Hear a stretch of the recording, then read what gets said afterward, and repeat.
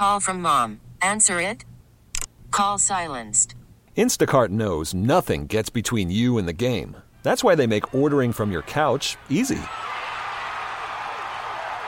Stock up today and get all your groceries for the week delivered in as fast as 30 minutes without missing a minute of the game. You have 47 new voicemails. Download the app to get free delivery on your first 3 orders while supplies last. Minimum $10 per order. Additional terms apply. We get it. Attention spans just aren't what they used to be. Heads in social media and eyes on Netflix. But what do people do with their ears? Well, for one, they're listening to audio. Americans spend 4.4 hours with audio every day. Oh, and you want the proof? Well, you just sat through this ad that's now approaching 30 seconds. What could you say to a potential customer in 30 seconds? Let Odyssey put together a media plan tailor-made for your unique marketing needs. Advertise with Odyssey. Visit ads.odyssey.com. Hit and Run, Sundays, 9 a.m. to noon. I don't expect to lose a game if we're leading after the 5th inning. I really think that the talent in our bullpen's, that good to where we should be able to go out there and hold leads for our starters regardless of the score. Just a matter of time. She's not lonely.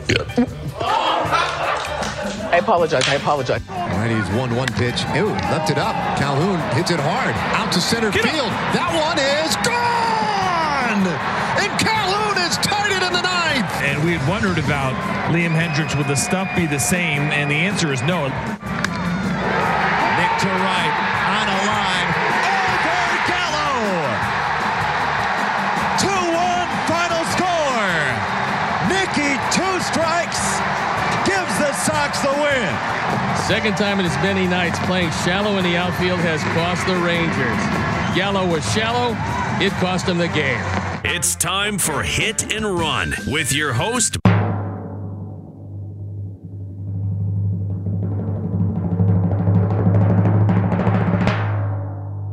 Hi, Chris.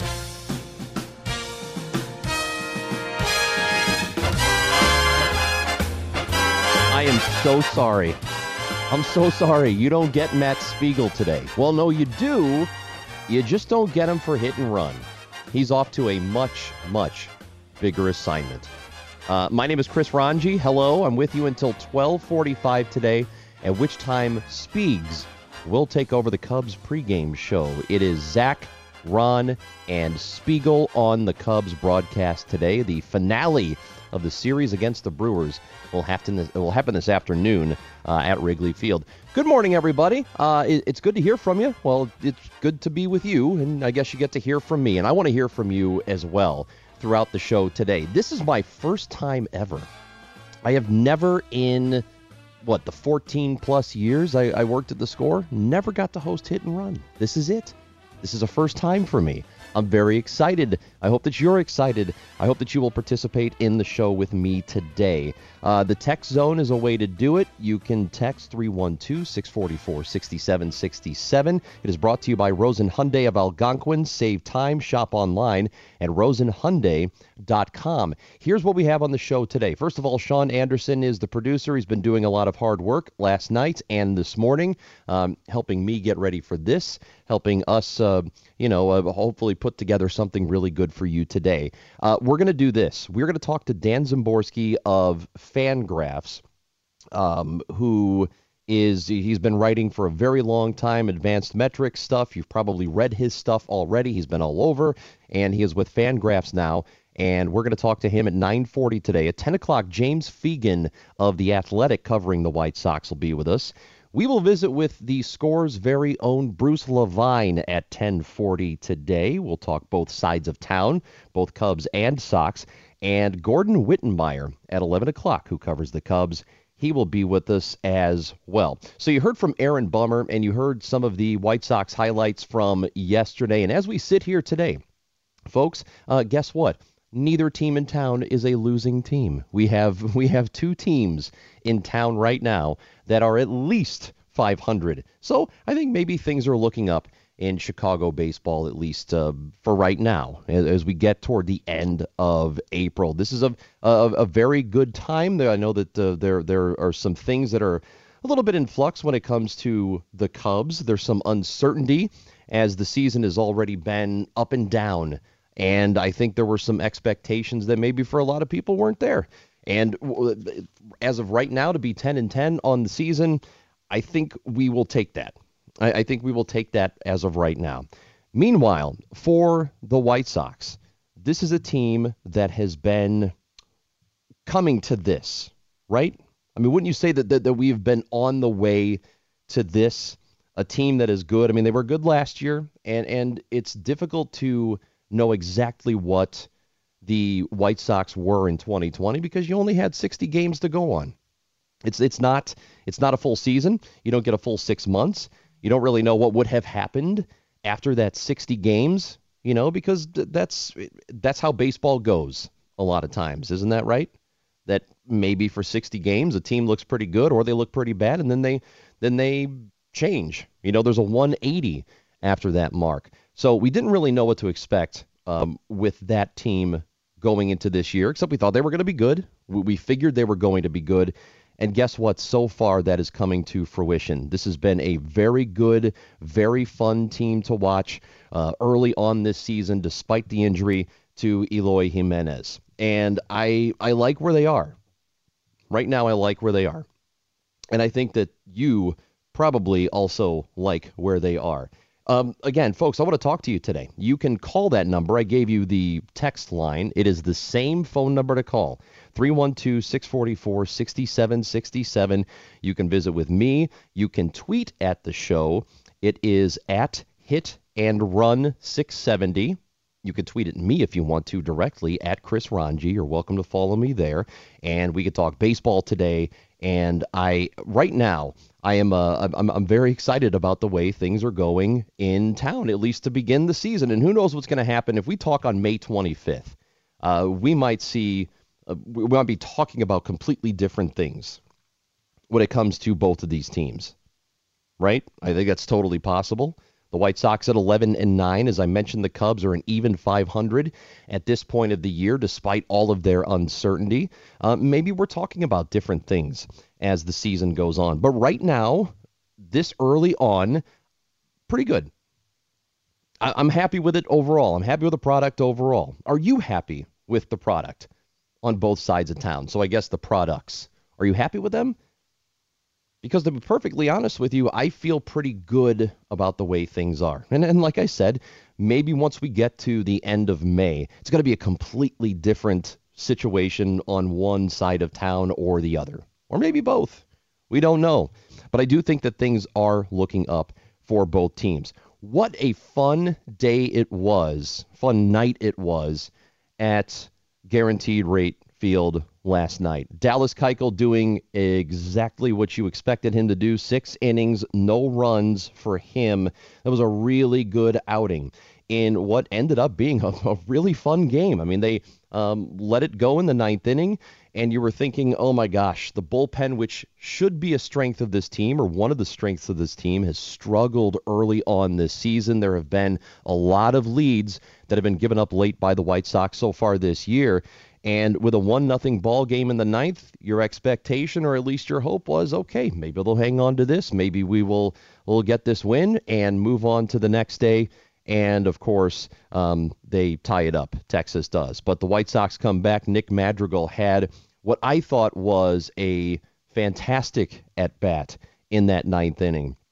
And seeing him come through in that situation on an 0-2 count, and this is somebody who doesn't strike out a ton anyway, so I think you kind of expected that's what you were going to get from him. You were going to get a decent at-bat at least, and with the infield playing in, you heard Steve Stone on the broadcast there talking about it, the infield playing in really hurt Texas in that moment. Now, that's a couple of times in this series that has happened to them, but he did exactly what he was supposed to do, and you know what? You were saved. You were spared of the extra inning rule that I know you hate. Everybody hates the extra inning rule with a runner at second base. You were spared of that yesterday. So the strong start from Dallas Keuchel, 6 innings of no-run baseball, and then the heroics of Nick Madrigal. That was a fun night on the South Side, and I think you're going to get to see a lot of those kinds of games with this White Sox team in the next 5 months of the season. There are going to be a lot of close games, and there are going to be a lot of things that happen late. And sometimes they're going to come up on the right end, and then there are going to be times where they don't. But more often than not, I think as the season goes on, and it's already proven to be true so far, you're going to get a lot of close, exciting games with the White Sox. At minimum, that's what you'll get. You're going to get some frustration, too. There's already been some of that, and there's no question about it. But you're going to get some exciting baseball as the season goes on. Also, as I mentioned with the Cubs, a very frustrating day at Wrigley Field yesterday. And I thought Alzolay looked really, really good. Man, his stuff is filthy. I mean, his stuff is really, really good. 4 2/3 innings for him, couple of runs, couple of hits. He did strike out 7 as the Cubs go up against a guy in Freddie Peralta who has been really tough against them.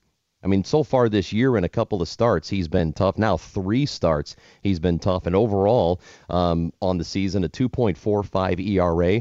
But Alzolay, look, that 5.4 ERA for him, that's not, I don't think that's true. I know that that's what it is so far.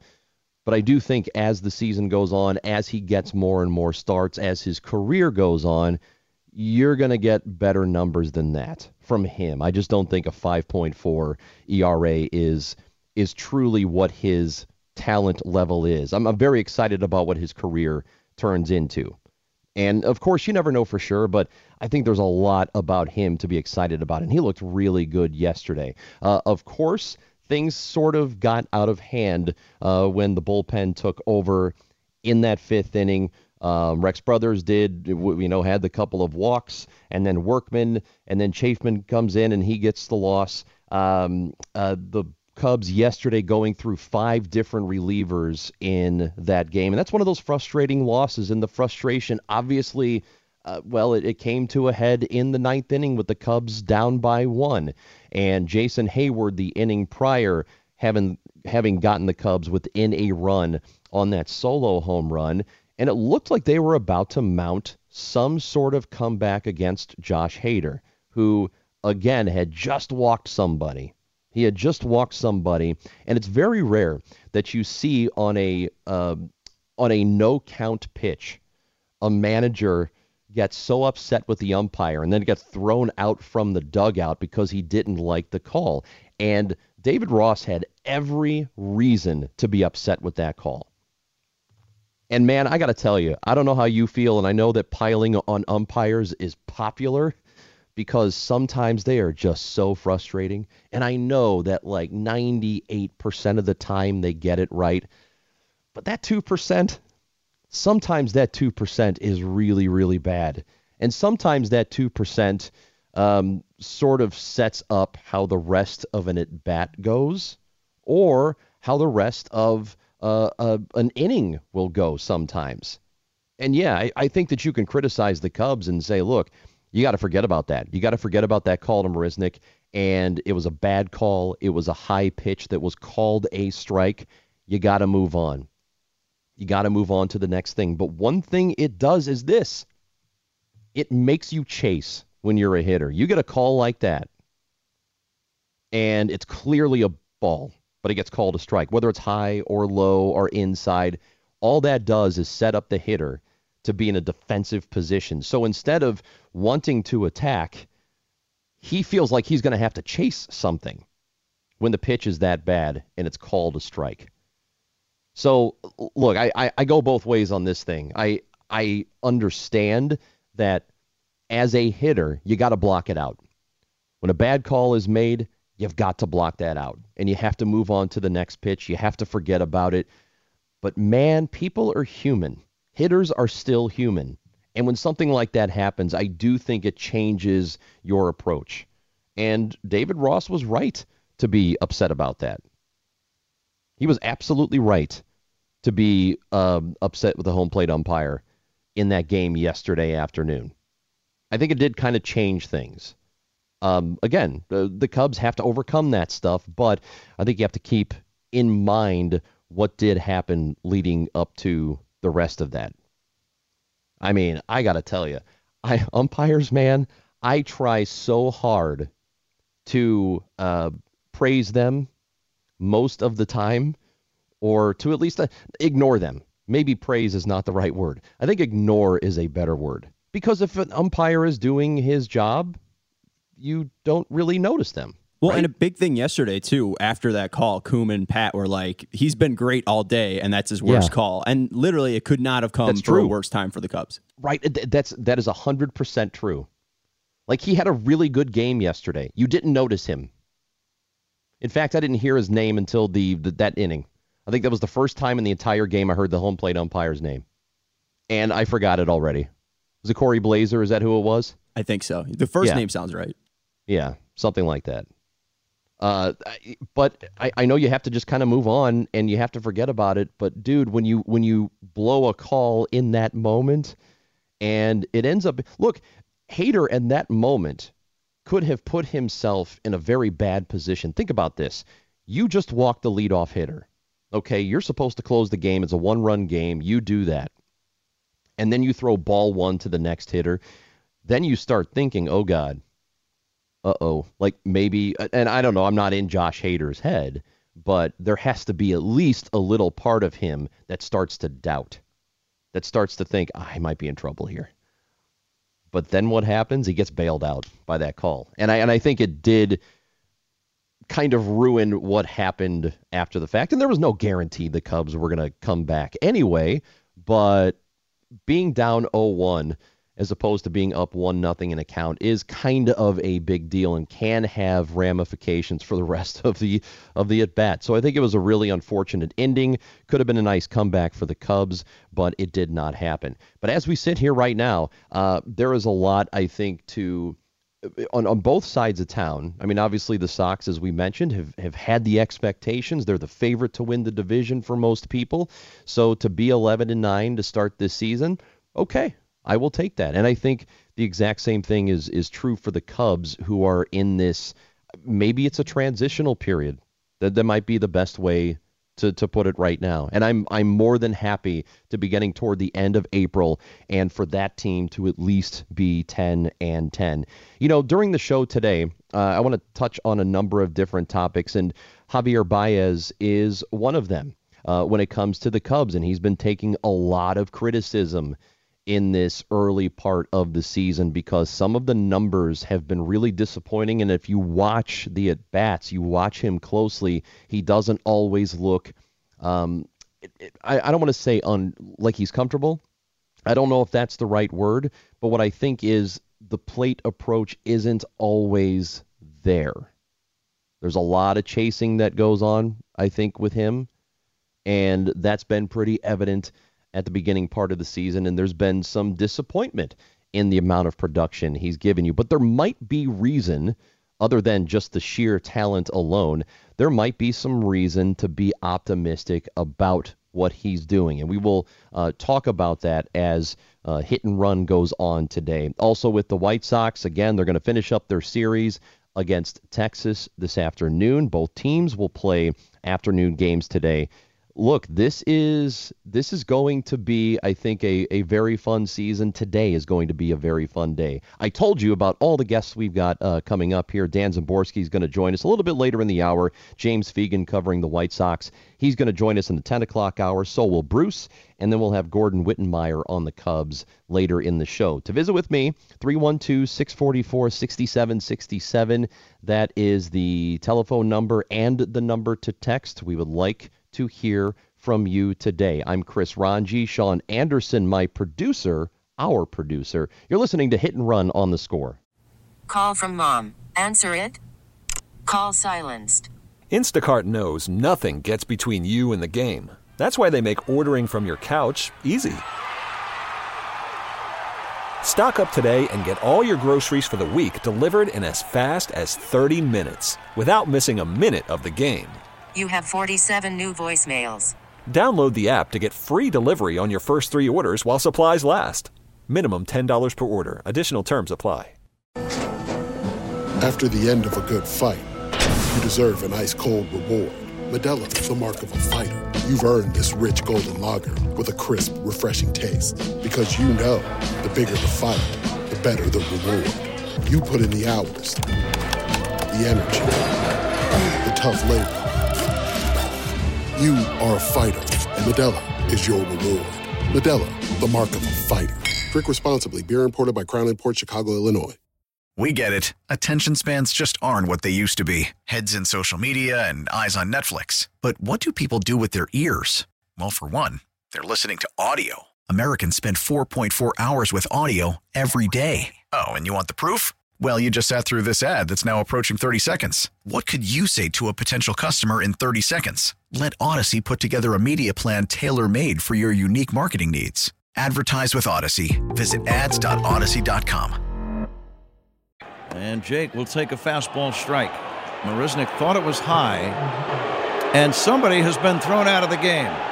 David Ross, I believe, has been thrown out of the game, and I don't understand how in the world. I mean, we're in the ninth inning. Why is he doing that? David, how much does that impact the rest of the at-bat, the next batter, where I think even Ian... Every pitch matters. Listen, every pitch matters. That's why we fight, and that's why framing's so important. That's why pitch calling's so important. That's why it's heightened in the playoffs. That's why we put so much importance, and we kind of yell and scream out of the dugout at times and trying to – the strike zone is important. And balls that change at bats, 1-0 is a lot different than 0-1, period.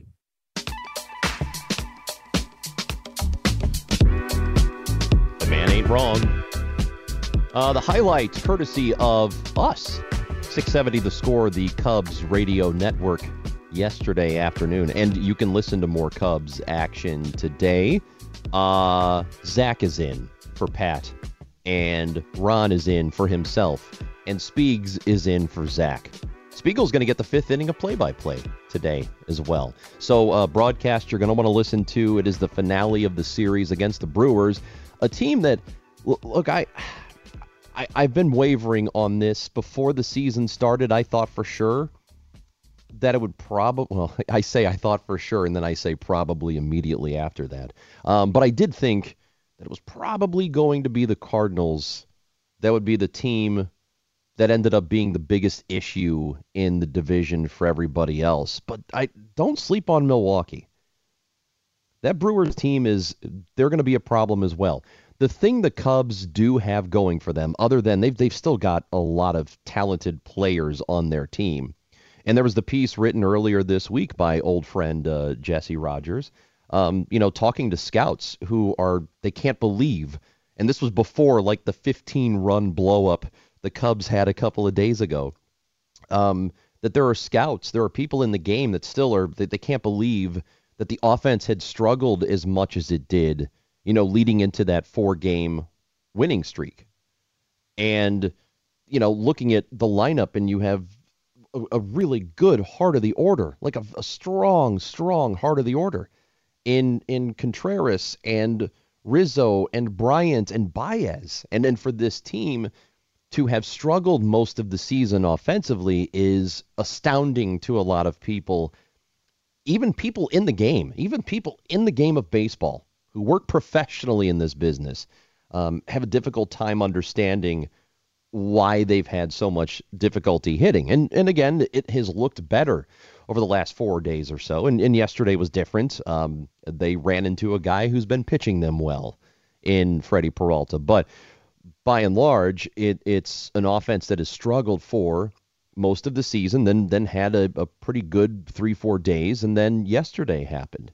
But it's astounding to people who understand the sport and who are in it, and it is to me as well. I mean, I still think that offensively they are much better than what they showed in the first 3+ weeks of the season, and I think there's reason for optimism after what's happened over the last couple of days, and hopefully that will continue for them. And they're going to play this afternoon in Milwaukee. As I said, the Brewers are going to be an issue this year. I wouldn't let last year fool you. They are a difficult team, and they will be for the division. I'm not so sure the Cardinals are definitely the best team in the Central, as some people seem to think before the season began.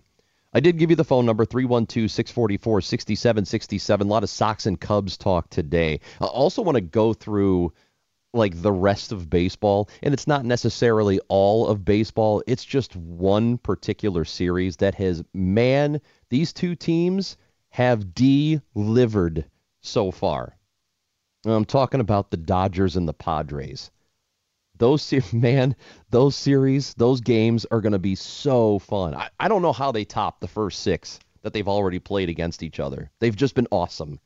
Those two teams have been awesome. It'll be the most fun, if you're from a baseball perspective, just stepping back and looking in and not having a rooting interest in any team. If that's you, if you just like baseball, you don't like a team, you just like to watch the sport, that is the series, that is the rivalry that is going to be the most fun all year long. And they have already done it. Like constant lead changes. And then what happened last night was awesome. And we're going to talk about that later on in Hit and Run today. I'm Chris Ranji. I'm in for Spiegel. And let's take a phone call or two. What do you think of that? We'll talk to Ron on the south side. What's up, Ron, old friend? How are you? Absolutely. I've been looking forward to this since last week when Speed said that you were going to be filling in. So, so I want to talk some White Sox. But, Ranji, we heard about the potential of the bullpen. And even with Jimenez being out, we thought the White Sox offense would be good. But what has really impressed me the most has been the starting pitching. And a lot to do with Rodon. No, Dylan C. still is struggling with his control. But I feel each game, the pitchers they put out there, that the White Sox have a chance to be in the game. Certainly they've had to show up the defense. The defense was struggling a little bit. But I agree with you. I like where they are now. They had some injuries. They're getting over 500. They're now starting to beat some teams. I know Detroit will be coming in and beating the teams they need to. But based on, kind of how they started, I like where the team is. So I agree with you regarding the Dodgers and San Diego. We get a chance to see them this evening. And lastly, you talked about the Brewers. They're being competitive and playing pretty good ball without 2 of their players, Kane and Zealot. So I agree with you. That's a tough team. But I'm really just happy with my White Sox the way they're playing. So, Chris, have a good day, Raji. Always a pleasure. You too, Ron. It's good to hear from you. It's been a long time. Ron used to call the post-game show fairly frequently, and usually he wasn't interested. That's what I like about Ron. He's not interested in small talk. He'll call up. He'll say, "This is what I got to say." He'll say, "Okay, Chris, goodbye," and then he would hang up and then go away. And I thought he was the best. And it's good to hear from Southside Ron. Anybody else who wants to check in today is welcome to do so. You've got the phone number. I think ultimately, when we get deeper into the season, I think things will sort of I think they'll flesh out with the Sox bullpen and some of the struggles and the leads that they have given up late in this early part of the year. I think those rough edges are going to smooth out a bit. I don't think they're that bad so far. And there are a bunch of different numbers that you can look at when it comes to the bullpen. If you like ERA, you can do that if you want to. I kind of am partial to the fielding independent numbers. So the FIP for them is 5th so far in the American League, behind, believe it or not, the Yankees have had a really good bullpen, at least in terms of the numbers like FIP and ERA. The Yankees bullpen ERA is 2. Well, it's 2.03, but they have done really, really well. And the relievers wins above replacement collectively is 2. So, I mean, that's surprising for a team that's had the kinds of issues they have had this year. But the White Sox are right behind. So it's the Yankees, Red Sox, the Mariners, Blue Jays, and then the White Sox. So if you just look at those numbers, it looks pretty good. And I think there's reason to believe that will, like I said, those rough edges are going to smooth out a little bit. I think they are a better bullpen than what we've seen so far. Just look at the arms they have out there. And I expect Liam Hendricks to be good this year. And Aaron Bummer, who was so good last year. And Cody Hoyer is filthy. He is really filthy. I like the makeup of the Sox bullpen. And you know that their bullpens are fickle. And sometimes they do things you don't expect, and sometimes you have relievers that get blown up and you don't expect it because they were so good the year prior. That does happen, but I really think this is a good unit. That what the Sox are putting out there is a pretty good unit. And I do think that will get better as the season goes on. I'm not really concerned about them there. I think what happened last night could have ended up being really a gut punch. You know, you had opportunities in the game to score more than you did. You just get that one run. You think, okay, this is going to be one of those days. You'll have to protect a 1-0 lead and then live to fight another day tomorrow. And then they give up that lead in the ninth, but then they come right back. And Nick Madrigal with a terrific at-bat. And again, look, when you're 0-2 and you're able to put the ball in play and do what he did, a lot of times with a young hitter, and I know Madrigal doesn't really fit the bill of somebody who chases a lot when he's anxious. Usually, though, that's what happens, especially with younger hitters. You see it with Luis Robert, for example, chasing pitches that are not in the zone and never were in the zone because you don't want to strike out looking. So you're susceptible to the breaking stuff, and you will see that happen. Madrigal has not been susceptible to that stuff, at least so far. During the game last night, Madrigal was on Fox Sports 1 after the fact, and he talked about that final at-bat and what was going on there. I felt comfortable. I really wasn't trying to overthink it. Even to start the inning, once Robert got on, I knew there was a good chance they were going to walk Mercedes. They weren't going to pitch to him. And, Billy put some good swings on the ball. And but I was ready for that moment. I had it in my mind, making that hit. And, I was fortunate enough it, worked out for me. Yeah, and it did when it worked out for the Sox, and that was a lot of fun. Those walk-off winners they're great.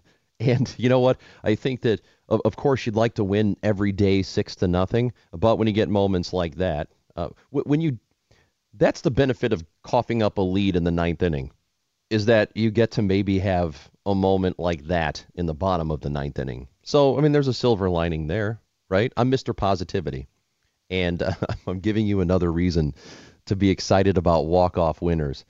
But Madrigal could be a significant part of the White Sox offense. Look, he's not going to be somebody who carries them offensively, and he's not supposed to. That's not who he is. There is a heart of the Sox order, and he's not really that guy. But if you have him at the bottom of the order contributing in any meaningful way, that's terrific. And I think you can expect more of that from him. The number to text is 312-644-6767. This text from an 815. It says, Tony was saved by Madrigal, having Yerminator try to steal earlier in the game and then taking the bat out of his hand by having Grandal bunt, who has been clutch in late inning situations, was nuts. And first of all, I think on the Yermin Mercedes steal attempt, I was watching the FS1 broadcast last night. Len and AJ Przinsky were on that broadcast. Len Casper and AJ. And AJ said as soon as it happened and they showed the replay, he said, you know what? I don't think that was a straight steal. I think that was a missed hit and run. I don't think that he was just trying to take off and steal second, and he didn't think that was the order that came from the dugout, that they were trying to get a hit and run going with Vaughn at the plate, but then he just missed the pitch. And it didn't work out, and when that happens, a lot of times you're going to be toasted second because you're expecting contact, and the contact doesn't happen. So I think AJ is probably right on that, and he's a smart dude. I think he can read things like that pretty well. So I don't think that's what happened. I think they were just trying to help out Vaughn in that situation. I do, however, agree on the Yasmani Grandal bunt attempt. I mean, he got it down, but there was no reason to give up an out in that situation. None. I don't mind it, though, just because if he hits it on the ground, I mean, Robert's fast and he might maybe make a play at second and break But up it's a double play. play. Yeah, I mean, Grandal is super slow. And, I mean, with Madrigal, you're exactly right. He's not striking out. He's not swinging and missing. He's going to put the ball in play. And him and Robert both have speed. And by at that point, Robert was already on second. So it's weird to say, but I think Madrigal is one of the guys that I'd like to have up taking a final at bat for the White Sox, because I know he's not going to go down He's swinging. not going to strike out. Yeah. Yeah, so and that's an important point, and I understand the concern of the double play. I don't think, without knowing the numbers, and I'm not sure, but then somebody out there who's smarter than me might know what those numbers are of the risk, the actual risk of grounding into a double play in that moment. That Grandal, yes, is a double play candidate, but is it more likely he grounds into a double play than simply just strikes out, or some other outcome happens? I don't know if the double play is the most likely outcome in that at bat. And I think that's what you're assuming in that situation if you say, well, he's got to lay down the bunt because it's likely he's going to end up grounding into a double play. I don't know if that's true. I understand you want to stay out of that risk, but I think you're better off just taking the at bat, because the byproduct of what happened yesterday, and again, it worked out in the Sox' favor, but the byproduct is you also take the bat out of Yermin Mercedes' hands, because if the runner is at first base still, Mercedes is going to get the hit, and they're not walking him. The only reason they walked him, put him on first intentionally, was because first base is open. But in that situation, runner at first, let's say there is one out because Grandal strikes out, he's still got the runner at first, Mercedes comes up, he's going to bat with a runner at first base. They're not going to put him on and move that run into scoring position in a tie ball game in the ninth inning. They're not going to do that. So I would have preferred Grandal just swing away and whatever happens, happens, and I'll assume the risk of the double play there and let Mercedes bat. But you know what? Didn't matter, because as Sean said, Madrigal came through and he got the hit to win the game because he doesn't strike out very much. Dan Szymborski of Fangraphs wrote this week about players on teams that are irreplaceable. There's a White Sox player in the top 10 on that list. We'll talk about that, and we'll see if there are any Cubs on his list. Dan Szymborski from Fangraphs joins us next on Hit and Run on The Score. Pitch number 65. A breaking ball that is demolished to left, and bring him home. 5-3 Sox. But we said he had a good look at that breaking ball down and out of the zone, and this one hung up in his eyes. And this is a no-doubt line drive, just rifled out of the ballpark. The Sox have taken the lead.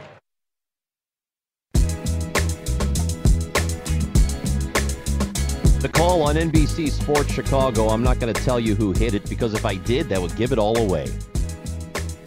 Which players in town are irreplaceable? The most irreplaceable? We have a guest next who will tell us who they are. Dan Szymborski is a senior writer for Fangraphs. He is of the Zips fame. So if you're into advanced metrics at all, if you're into Fangraphs, you know about Zips. And Dan, he's the man when it comes to that stuff. You can follow him on Twitter at D Szymborski, SZYMBORSKI. He's a very good follow if you like baseball. That's a dude you want to follow. Dan joins us now on Hit and Run on The Score. How you doing, Dan? I'm doing pretty well, Chris. Thanks for spelling my name so I don't have to. It's a nice break. I know. I figure people probably, what is there, a Z in there? Where is the Z first? Yeah. I'm sure there's you probably get a lot of letters in there. Okay. Yeah, you spell out your name and people are thinking you're just making it up. I was like, okay, YMB, these don't go together. Dude, my name is my name's stupid. You know, it's 6 letters, but nobody knows how to spell it ever.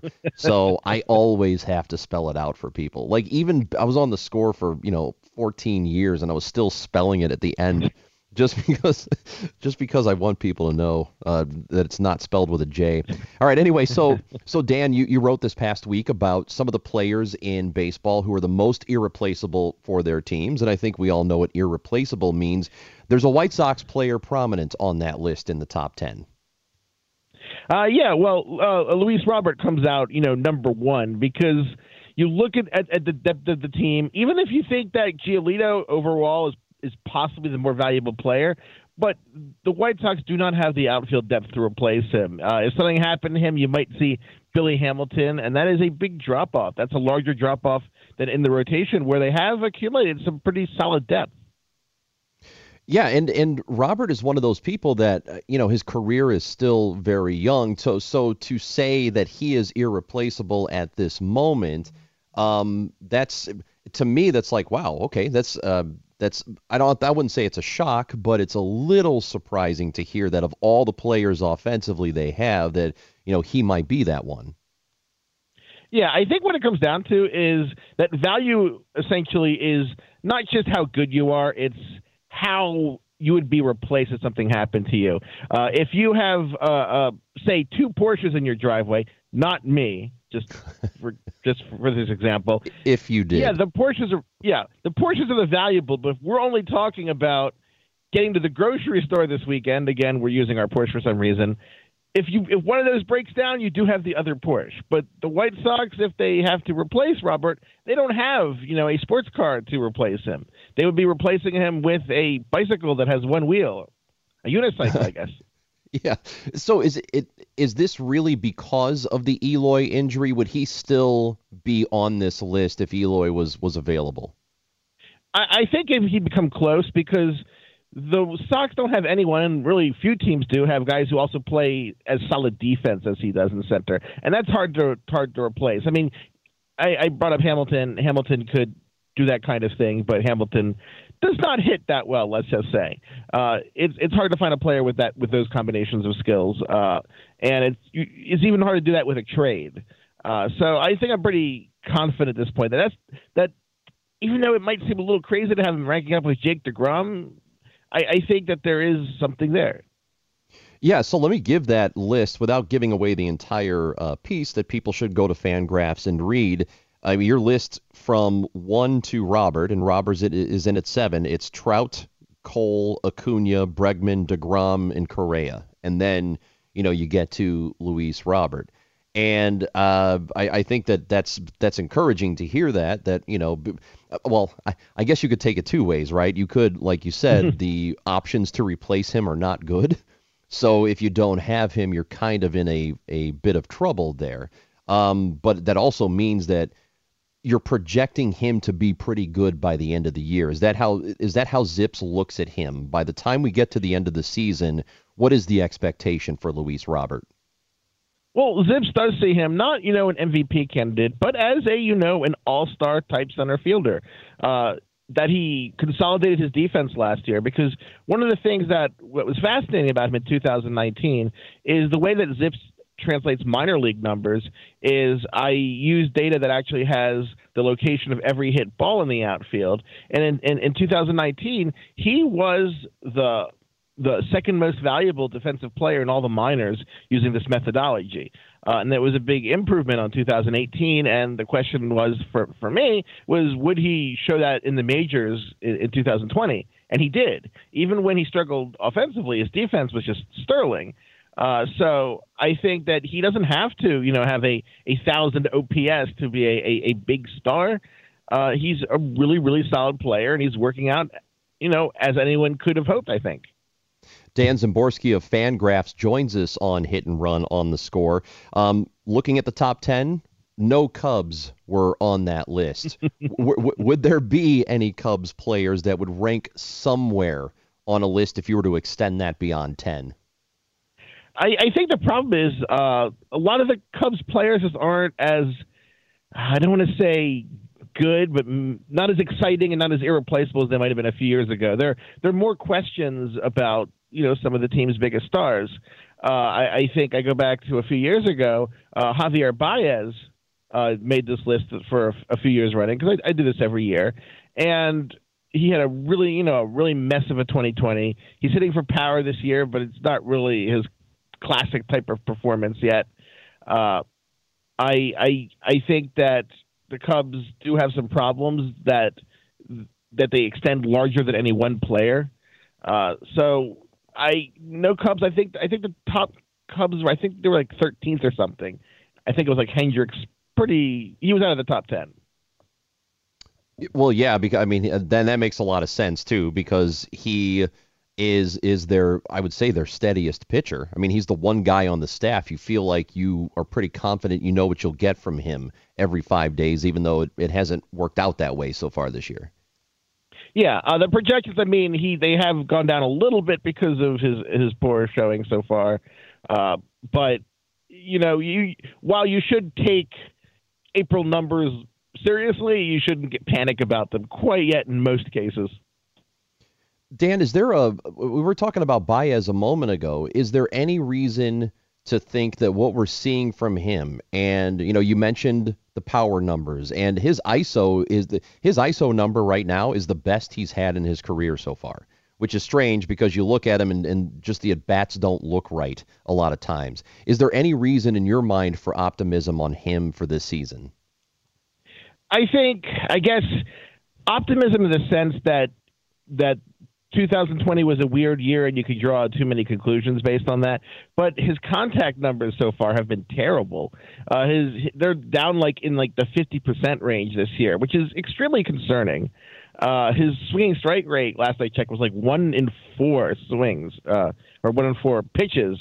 That's a problem, and he's never exactly been, a contact hitter. He's not going to be Tony Gwynn in a great season, but I think he's kind of past that line where the contact becomes a real, just serious concern, and that no matter how much power he hits for, you have a lot to make up if your on base percentage is going to be 270. Yeah, as you mentioned, his contact percentage right now is at 53.2. which is 10 points lower than any other season that he's had since 2015, that's not good. It's not good at all. Yeah, it's a problem. Yeah, it definitely is. You also wrote about, and I want to focus on the American League Central here for a moment. You wrote about the Kansas City Royals. They are off to a really strong start. There are a lot of people in baseball who think they can keep this up. I'm still skeptical about what the Royals are and if they can win the division. You think they can? Well, they can. So let me qualify that. Okay. I don't think they're a top contender. They do have a lot of holes, but they're kind of one of those low ceiling, high floor teams. When they were facing a rebuild, like a lot of teams do, they do the full on rebuild. The Royals kind of tried to keep a lot of their core together, and that has the advantage of when they add a few players like this. If you can get near 500, the future is very hard to predict. So a 500 team can surprise to be a 90-win team sometimes. The example I like to use is that if you knew that every team in baseball was a coin flip to win every single game, which we obviously don't know anything with anywhere near that kind of accuracy, you would still expect 20% of the teams to either win 87 games or more or 75 games or fewer. So the Royals, their pitching looks more stable than it appeared at the start of the season. Carlos Santana is showing that he's not done, so his projections have gone up considerably. There's only really a few big concerns on the Royals right now. I don't think they could really be a 95-win team. They're still, a long shot to make the playoffs, but we're talking, 10, 15, 20% instead of, 5%. I think that they're interesting, and they were interesting in a way a lot of teams weren't this winter. That's absolutely true. There was a lot of non-movement during the offseason, which there has been over the last couple of years. And we're hoping that I think that locally, if this were to come to fruition, that Kansas City ends up winning this division, that would just be the worst. That would just be absolutely. I think people would be so upset with that, watching the Royals go back to the playoffs. Yeah, everybody was ready for, the White Sox and Twins. Yeah, right. That's what we were hoping for, and maybe that will ultimately happen. Dan, I appreciate your time this morning. We'll let you go, and you can go about your Sunday and enjoy a good day of baseball. There's a lot of good baseball. Yeah, always fun. Thanks for having me on. All right. Thank you, Dan. That is Dan Szymborski of Fangraphs. Again, you can follow him on Twitter, and you should do that. If you like baseball, you like to get into the numbers, Dan is awesome, at D. Szymborski on Twitter to follow him. We're going to jump right into another guest. We continue the White Sox discussion here as the Sox will play this afternoon, finishing up against the Texas Rangers. James Fegan of The Athletic will join us next. I'm Chris Ranji. This is Hit and Run on The Score. We get it. Attention spans just aren't what they used to be. Heads in social media and eyes on Netflix. But what do people do with their ears? Well, for one, they're listening to audio. Americans spend 4.4 hours with audio every day. Oh, and you want the proof? Well, you just sat through this ad that's now approaching 30 seconds. What could you say to a potential customer in 30 seconds? Let Odyssey put together a media plan tailor-made for your unique marketing needs. Advertise with Odyssey. Visit ads.odyssey.com.